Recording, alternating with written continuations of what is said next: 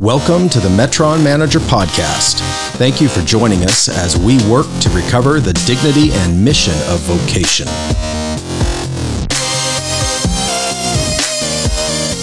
Learn more at metronmanager.com.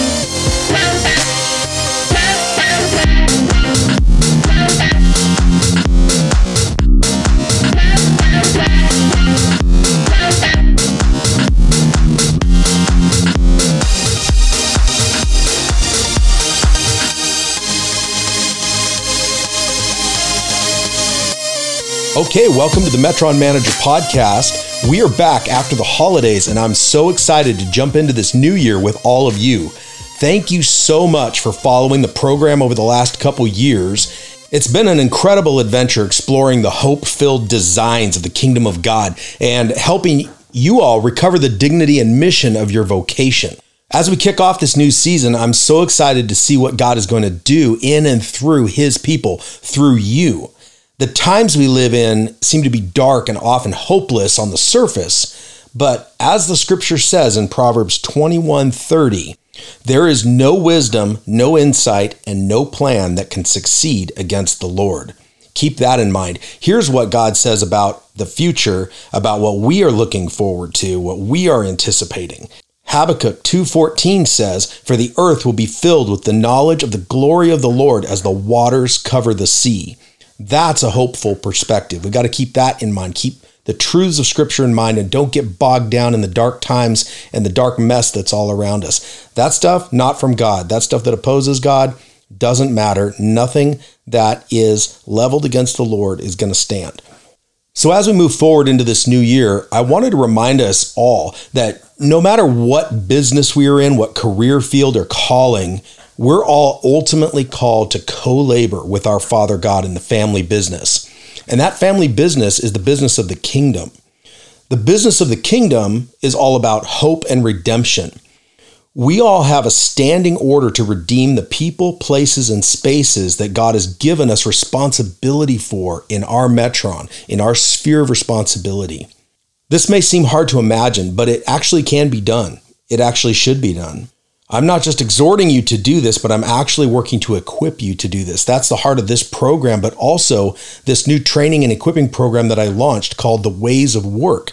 It's a series of e-courses and live trainings and coaching that will equip you and empower you to operate redemptively in and through your work, in and through your vocation. I believe in you and God believes in you, and He believes in your business, your organization, and the work of your hands. The Lord's designed you and called you to do what you're doing. So let's lean into it and work with all of our heart and all of our might as unto the Lord and not as unto men. You might be asking, how in the world can my work be redemptive? Here's a quote from Andy Crouch. He's a partner for theology and culture at Praxis. So in regards to redemptive business, he makes this descriptive statement. They are aiming to renew culture through acts of creative restoration. Rather than using people to advance their mission, they aim to bless people. And they are led by people who aren't living for themselves or even just satisfied with improving themselves, but people who aim to die to themselves so that something beautiful can happen in the world. I want to exhort you regarding this understanding of redemption in business, in your work. It is a very real part of God's original design for you and for work in general. In order to give you a better picture of what this can actually look like, let me share this short talk with you that a friend of mine gave at our recent Northwest Arkansas for the Nations conference. She presented in my Marketplace mission track. Her name's Heather Lacy. Heather shared about she and her husband's incredibly impactful redemptive business work in Thailand. What makes Heather's story so compelling is not that it happened in an exotic location or in a place that seems desperately needy, though it definitely is desperately needy.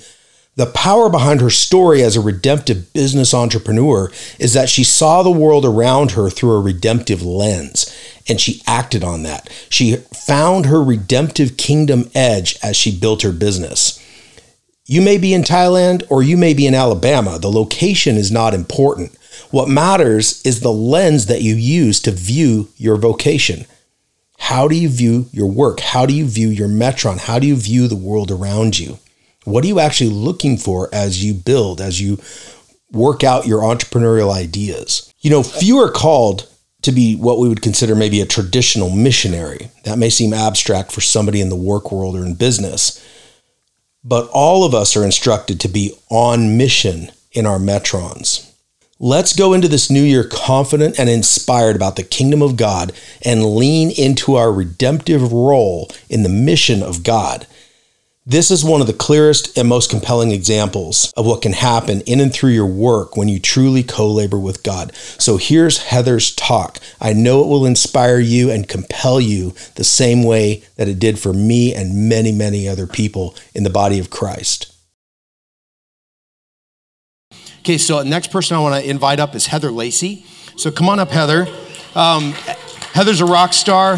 She has a great story of her impact. She speaks fluent Thai, is this correct? So yeah, one of the few people that I know that speaks Thai. And she has an incredible testimony. And I want you guys to hear what it means for someone to lead a redemptive business effort and to do that successfully and you see the societal impact that can happen. So go for it, Heather. Thanks. I appreciate it. Hi, guys. How are you guys doing? Good. My name's Heather. I'm the CEO and founder of Breathe Essential Oils in Thailand. The company I work for right now is Beautiful Feet. I'm the director of mobilization. Our director is here. He's the big white beard. You can't miss him if you want to talk to him later after the session. But I'm here today just to talk about what is business's mission. What does it mean to combine your work with the gospel? In reality, I think the question that we're asking is, what is the gospel? Because if we get to the root of what the gospel is, then is it okay to work a normal job and make disciples? Is that okay to combine those two? The word gospel comes from gospeling. I'm not going to go too far into that, but the disciples back in the day understood the word gospel as a demonstration and a proclamation. Both and. It wasn't just about the afterlife, a proclamation that we're saved from our sins, but it was also a demonstration of the kingdom here and now today. And so when we're making disciples, whatever we are doing, whether it's business, missions, pastor, teacher, homemaker, when you're sharing the gospel, you're missing a crucial part of the gospel if you are not proclaiming and demonstrating, right? Okay, so I'm going to just talk about Breathe for a second. So Breathe is an essential oil company. We had girls. A lot of girls actually came out of trafficking and prostitution into this business. I didn't know that was something that God was going to open up when we went over there. And now we have girls who are making disciples in Thailand. But I want to talk about the first time a person unexpected saw us demonstrate the gospel in Thailand. A little bit about Thailand. Culturally, the youngest daughter provides for the entire family. Yeah, you heard me right. The youngest daughter provides for the family in Thailand. It's part of their bad karma. If they were born the youngest, then they have to figure out a way to support their family.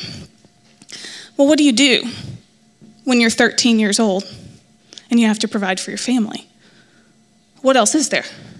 You become a prostitute. There's a prostitute in almost every family in Thailand. A lot of people don't know this, but because they have to figure out a way to provide for their family. So one day I was making friends with a girl who was going to college. We were making friends, talking about Jesus. You know how it goes.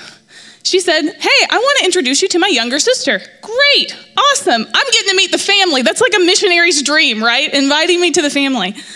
So I go, and I meet the youngest girl of the family. We actually show up into a bar.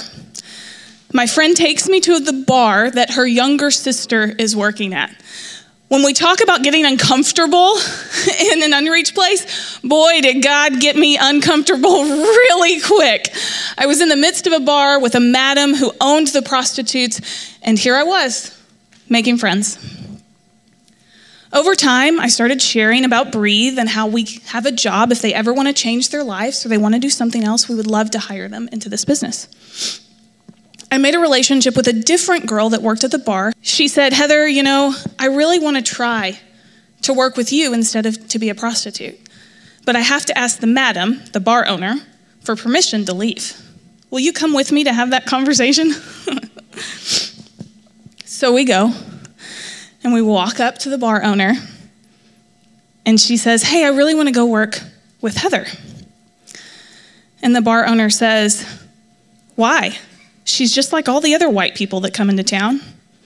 She says that she's here and cares about the people of Thailand. She follows Jesus, but she's just going to leave 2 weeks later.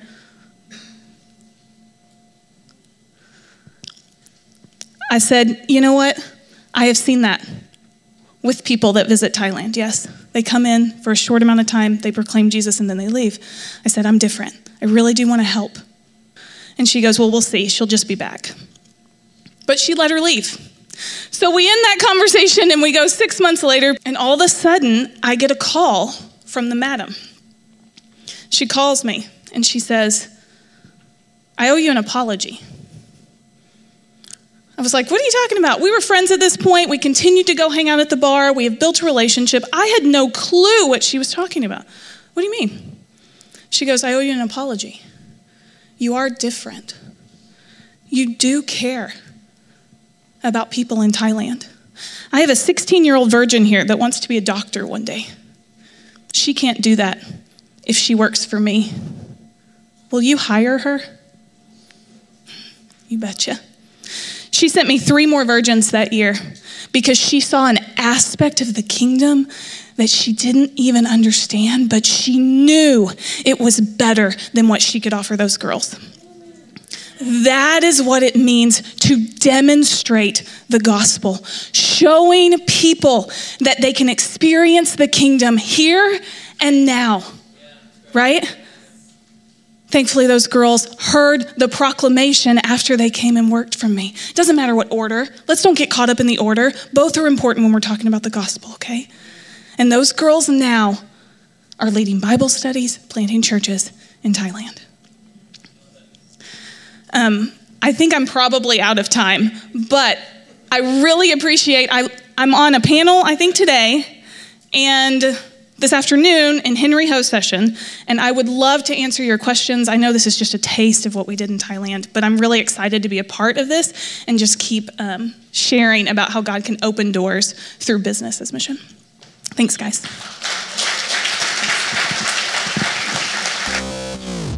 Thank you for listening to the Metron Manager Podcast, presented by Jonathan Nowlin and the Metron Manager Project. Remember, God has given you permission and a commission to work. Learn more at metronmanager.com.